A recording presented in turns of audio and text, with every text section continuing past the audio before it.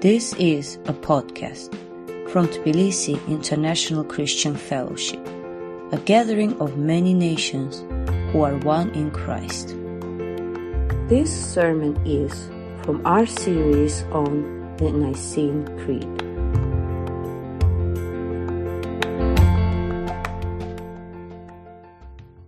This afternoon's scripture reading is going to be taken from a few different selections from the book of Isaiah.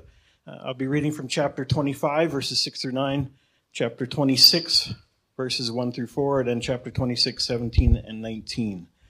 Isaiah 25, 6 through 9. On this mountain the Lord Almighty will prepare a feast of rich food for all peoples, a banquet of aged wine, the best of meats and the finest of wines. On this mountain he will destroy the shroud that enfolds all peoples, the sheet that covers all nations. He will swallow up death forever. The sovereign Lord will wipe away the tears from all faces. He will remove his people's disgrace from all the earth. The Lord has spoken. In that day they will say, surely this be sung in the land of Judah. We have a strong city. God makes salvation, its walls and ramparts. Open the gates that the righteous nation may enter, the nation that keeps faith. You will keep in perfect peace those whose minds are steadfast because they trust in you. Trust in the Lord forever, for the Lord himself is the rock eternal. And then Isaiah 26, verses 17 and 19. As a pregnant woman about to give birth rise and cries out in her pain, so were we in your presence, Lord. We were with child. We writhed in labor, but we gave birth to wind. We have not brought salvation to the earth, and the people of the world have not come to life. But your dead will live, Lord. Their bodies will rise.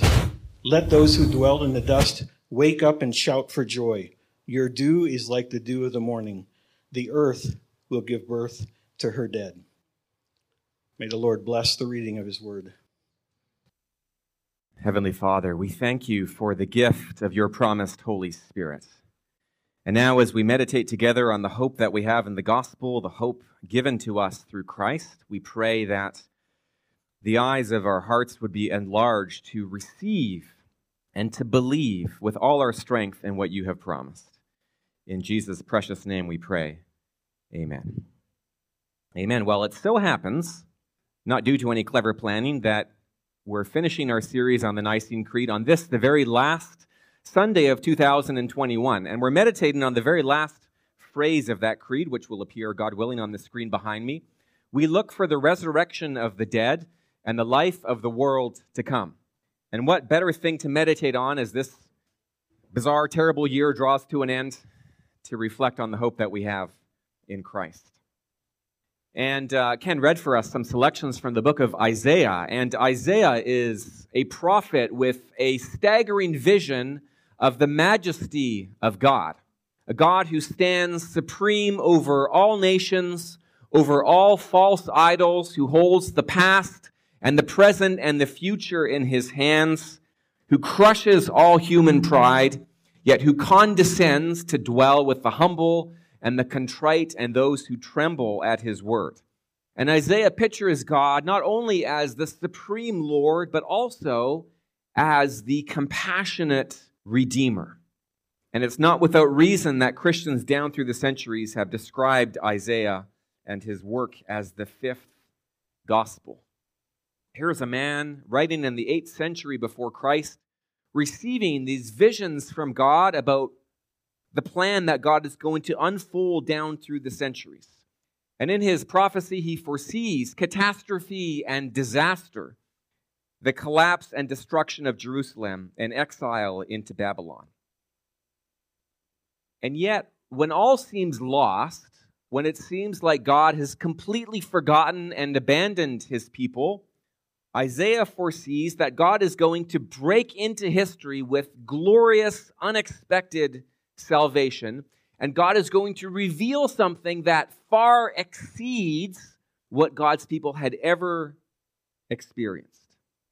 And here is Isaiah speaking centuries later to those who are going to be besieged and starved and led away into captivity into a faraway land. And here is Isaiah prophesying of a victory banquet. Here on this mountain, Mount Zion, the Lord Almighty is going to prepare a feast of rich food for all peoples. God has planned a supra to end all supras, hosted and catered for by God himself. And he's going to empty his wine cellar with the very best of wines. There's going to be the choicest cuts of meat. This table is going to be groaning under the weight of plate after plate stacked on top of each other. And what is it that's going to be celebrated? God's triumph over death itself. Isaiah sees death not just being defeated, but utterly destroyed and annihilated. This is a celebration of final and total victory. Death, the last enemy, is going to be swallowed up forever.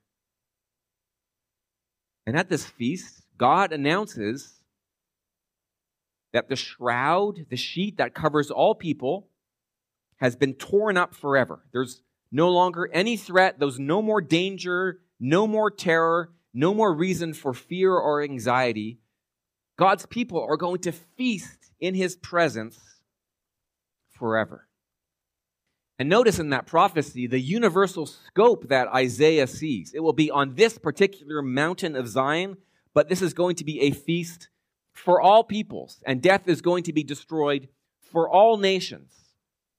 And what Isaiah sees is not some private, intimate party in a back room. This is a global, universal, international, multi-ethnic, and multilingual celebration, as everyone in the world celebrates God's good news of great joy for all peoples. And yet, this massive gathering in the mighty house of God is wonderfully close and tender and intimate, because the sovereign Lord is going to wipe away the tears from all faces.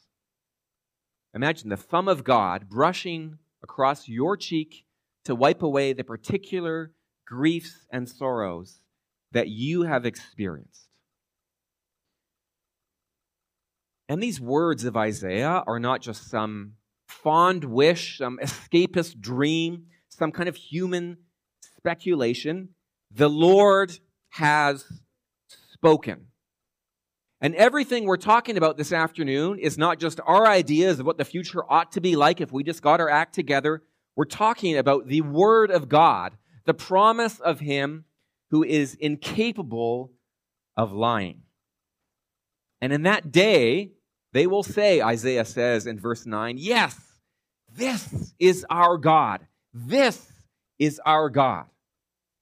Here's the praise of the redeemed, affirming that salvation is from the Lord.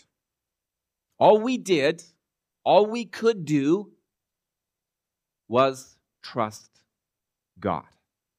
That's all we were able to do. God did everything. We trusted in Him, not perfectly, very feebly, with many doubts and crises, but God, as He always does, comes through, and our faith has been wonderfully repaid. And now, let us rejoice and be glad in His salvation. Let's take our chair, find our name tag, and tuck into the feast that God has prepared for us. This feast, though, is not just about greedily stuffing our faces with all the treats and delicacies. It's not about guzzling as much wine as we possibly can. This is a feast that celebrates God. And at this feast, God's people will lift up toast after toast in celebration of the one who saved them. And they will go around the table, each person sharing their testimony with a shining face of how God rewarded them, how they trusted the Lord and they saw His salvation. And then God's people are going to put their arms around each other and sing psalms of praise to the only one who rescues.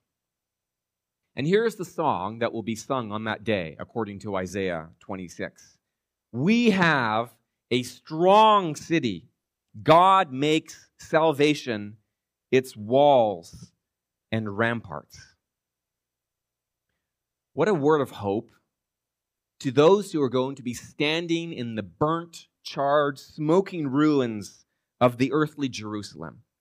That God is preparing a Jerusalem above, a heavenly city with walls and ramparts, not of stones, but of the salvation of God. A city that cannot be shaken. And as the people of God approach, they will be singing, "Open the gates, that the righteous nation may enter, the nation that has kept faith." And those gates, those mighty gates that have swung open for the King of glory, will open for all his servants who follow after him, who have trudged up that long and winding path up the hill of the Lord to meet with God. And here is their affirmation of faith. You will keep in perfect peace those whose minds are steadfast because they trust in you. That's not just a word for the people of the future. That is a word for us now. And God's promise is that you are as safe and as secure now as you will be when you walk into the heavenly cities, because we are God's people gathered under his wings, going through the desert, yes, but with the pillar of fire and the cloud of smoke guiding us and protecting us from our enemies. And if we listen very hard, we can just hear the last verse of the song addressed to us below. Trust in the Lord forever. For the Lord himself, is the rock eternal. God is the unshakable rock of ages upon whom this city is built. He is the immovable one, with whom there is no variation or shadow due to turning. Everything else in this world has its breaking point. No matter how seemingly secure it is, it will collapse beneath you at the worst possible moment. God is the only one who will never disappoint you, who is incapable of disappointing you. And no one knows what 2022 holds. Here we are in the middle of a global pandemic that has killed almost 5 million people. There are rumors of wars. There are nation rising against nation. There's evil and perversion and godlessness. And in the middle of it all, the people of God confess with the sons of Korah in Psalm 46, God is our refuge and our strength, an ever-present help in times of trouble. Therefore, we will not fear, though the earth give way, and though the mountains fall into the heart of the sea, though its waters roar and foam, and the mountains quake with their surging. God will be God. We are very small. We are very weak. And we cannot fix the world. Of course, human beings are tempted again and again to try to resolve the situation, to turn to some human power to get ourselves out of trouble. Just like the people of Judah in Isaiah's time were turning for Egypt to protect them from Assyria, we turn to human ingenuity and science and technology and legislation and policy suggestions. But in the end, we can only confess we have not brought salvation to the earth, and the people of the world have not come to life. In the end, all human efforts are impotent and without power, and we can only stand with the brokenness of our failure in our hands. And then Isaiah gives this remarkable prophecy in the last verse of our reading, 26, verse 19. But your dead will live, Lord. Their bodies will rise. Isaiah doesn't know that the Old Testament saints weren't supposed to know about some kind of life beyond death. He didn't know they were only supposed to view the grave as a kind of world of shadows. Here is Isaiah, the prince of the prophets, with an almost New Testament sense of the hope that we have in Christ. Death would seem to be the end of the road, the extinction of all human hope and identity. Death always gets the last word. But God gets the word after that. And he's going to summon those who dwell in the dust to wake up and shout for joy. Your dew is like the dew of the morning. The earth will give birth to her dead. And with Isaiah this afternoon, and with all the people of God down through the centuries, we look together for the resurrection of the dead and the life of the world to come, as the last line of the Nicene Creed reads. We look for the resurrection of the dead and the life of the world to come. We look.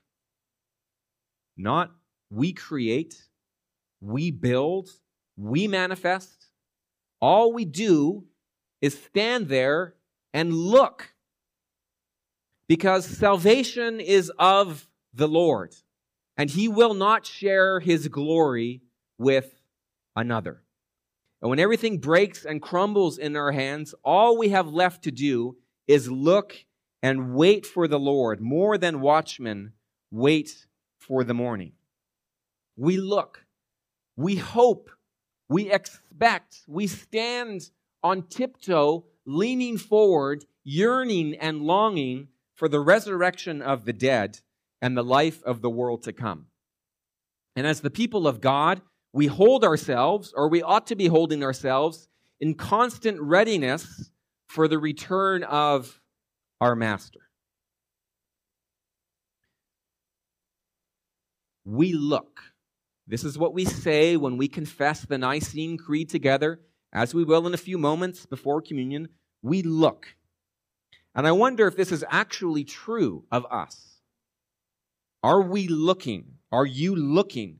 Are we heavenly minded, future oriented, hope saturated people? In all honesty, don't we need to confess that we've been seduced and tempted by the lusts and desires of the world? That we've been distracted and our horizons are filled with what is only passing away? When we stand and confess together, we look for these things. We are reminding ourselves and we are reminding each other of our true home. That here we have no lasting city. We look for a city which has foundations, whose builder and maker is God. We're called to be heavenly minded, to look. And yes, we're called to serve and love our neighbor in this world, to care for God's creation, to seek the good of the city in which God has placed us, to which we've been exiled. But we face the same danger that the people of Israel did when they went into exile into Babylon, to lose their identity, to become absorbed into the pagan culture around them, because they failed to believe in and fiercely hold on to the hope that God had promised. That there would be salvation, that there would be a return from exile, that even if the people of God go down into death, God will reach down and bring them out of it. And as the people of God, we need to be confessing together and exhorting each other every day, as long as it is called today. We believe in the resurrection of the dead. We will all die. It's not very cheerful. Christmas is over. Time for some brutal truth. We are all dying people, right? Death is actively at work in our bodies, and one day, some of us sooner, some of us later, we will die. But Christ has already been raised from the dead, brothers and sisters, the first fruits of those who have fallen asleep. And our hope is not that we will escape death, but that God is going to bring us through death. And that there's going to be a day as we sleep in our cold graves, on a day that no one knows, there will be a trumpet that sounds, and the heavens will be torn open, and Christ himself will descend with a shout of command, and our graves will be opened, and we will rise in glory, never to die again, for death will no longer have any hold over us. Death will be destroyed. It will be swallowed up forever. Here's how the poet and preacher John Donne put it in Holy Sonnet number 10. Death, be not proud. One short sleep past, we wake eternally, and death shall be no more. Death, thou shalt die.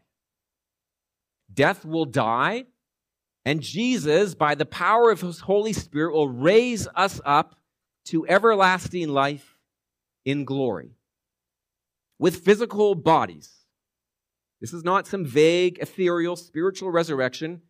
In physical bodies, bodies fully animated and indwelt by the Holy Spirit.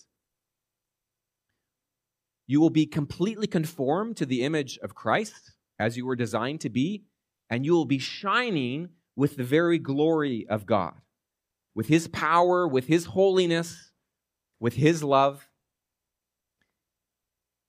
And you will be abiding in the indestructible life of God himself. And then those gates of the New Jerusalem will swing open, and we will enter into the life of the world to come. And God will wipe away every tear from our eyes, as Revelation repeats that promise of Isaiah. There will be no more tears or sorrow, no sickness or death, no shame or guilt, no sin or temptation, no oppression or injustice, because the old order of things will have passed away. And Jesus himself will say, behold, I am making all things new. In the Brothers Karamazov, Fyodor Dostoevsky, the Russian writer, one of his characters says, I believe, like a child, that suffering will be healed and made up for, that all the humiliating absurdity of human contradictions will vanish like a pitiful mirage, that in the world's finale, at the moment of eternal harmony, something so precious will come to pass, that it will suffice for all hearts, for the comforting of all resentments, for the atonement of all the crimes of humanity, for all the blood that they've shed, that it will make it not only possible to forgive, but to justify all that has happened. A moment of surpassing beauty and glory and goodness and truth that will last forever and ever. As we sit safe forever from all that could harm us or threaten us. We're going to be sitting at our chairs. There'll be a huge table, a table where we will feast with all peoples and all nations and all tribes and all tongues and all nations to celebrate the victory of God and of the Lamb. And what a relief it will be to enter into the saints' everlasting rest, to hear from Jesus himself as he puts his hands on your shoulders and looks into your eyes and says, well done, good and faithful servant. Now, enter into the joy of your master. What is that joy? What is the feast? What is the ultimate good that God could offer to human beings? There's nothing else that could truly satisfy our restless hearts but God himself. God is the feast. He is the joy. He is the highest possible good. And if your heart has been awakened at all by the Holy Spirit, you pray with David in Psalm 27. There is one thing I ask of the Lord.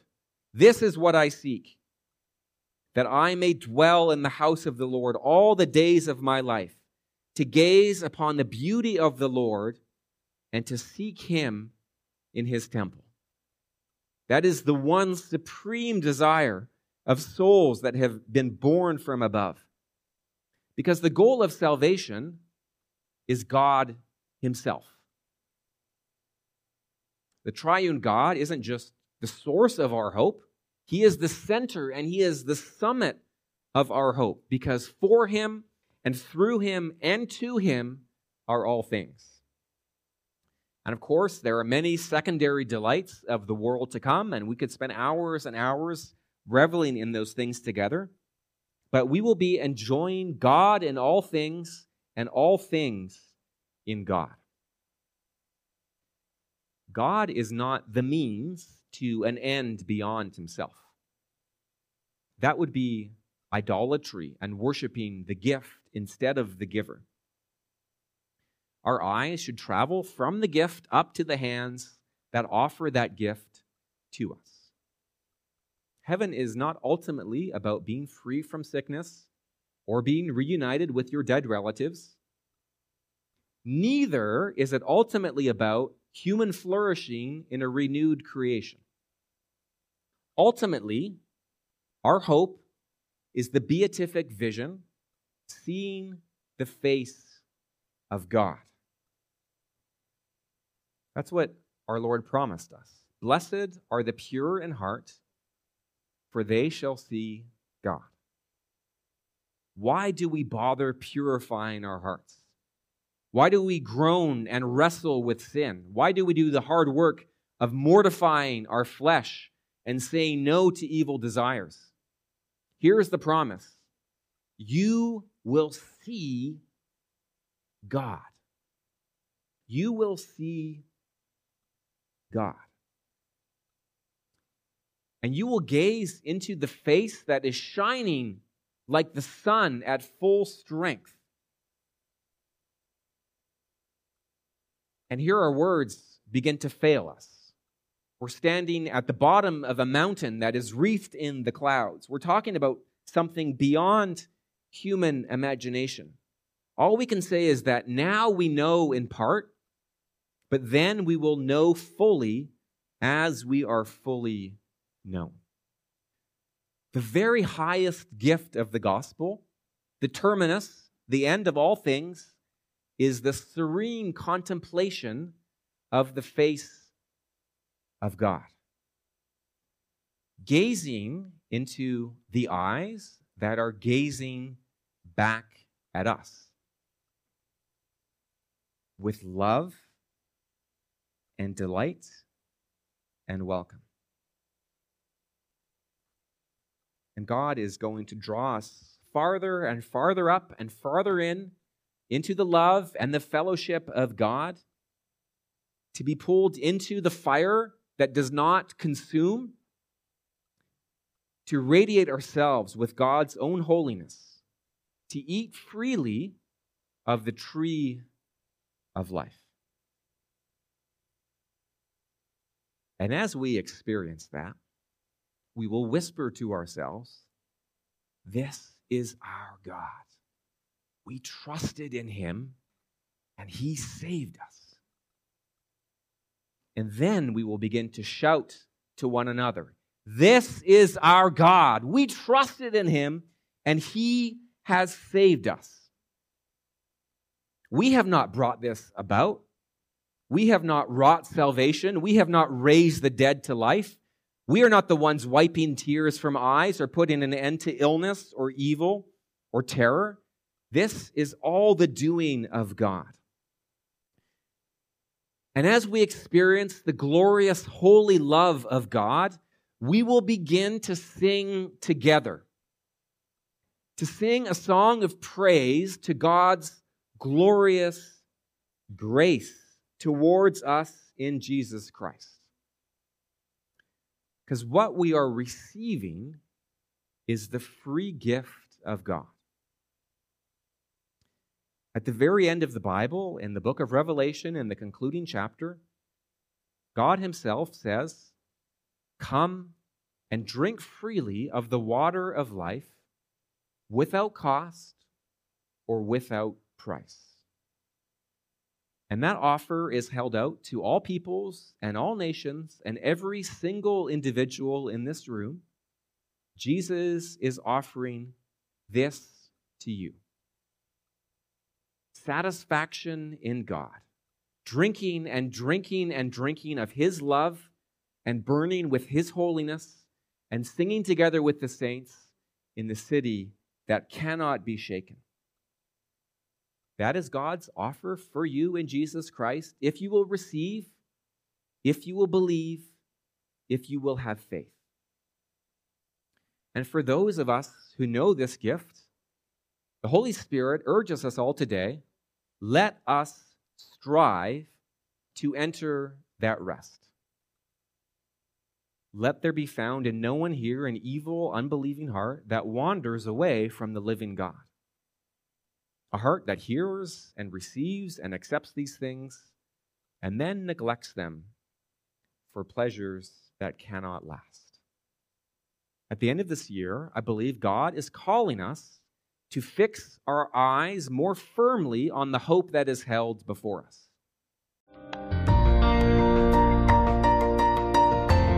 This podcast was from Tbilisi International Christian Fellowship. Learn more about us online at ticf-georgia.org. Thanks for listening.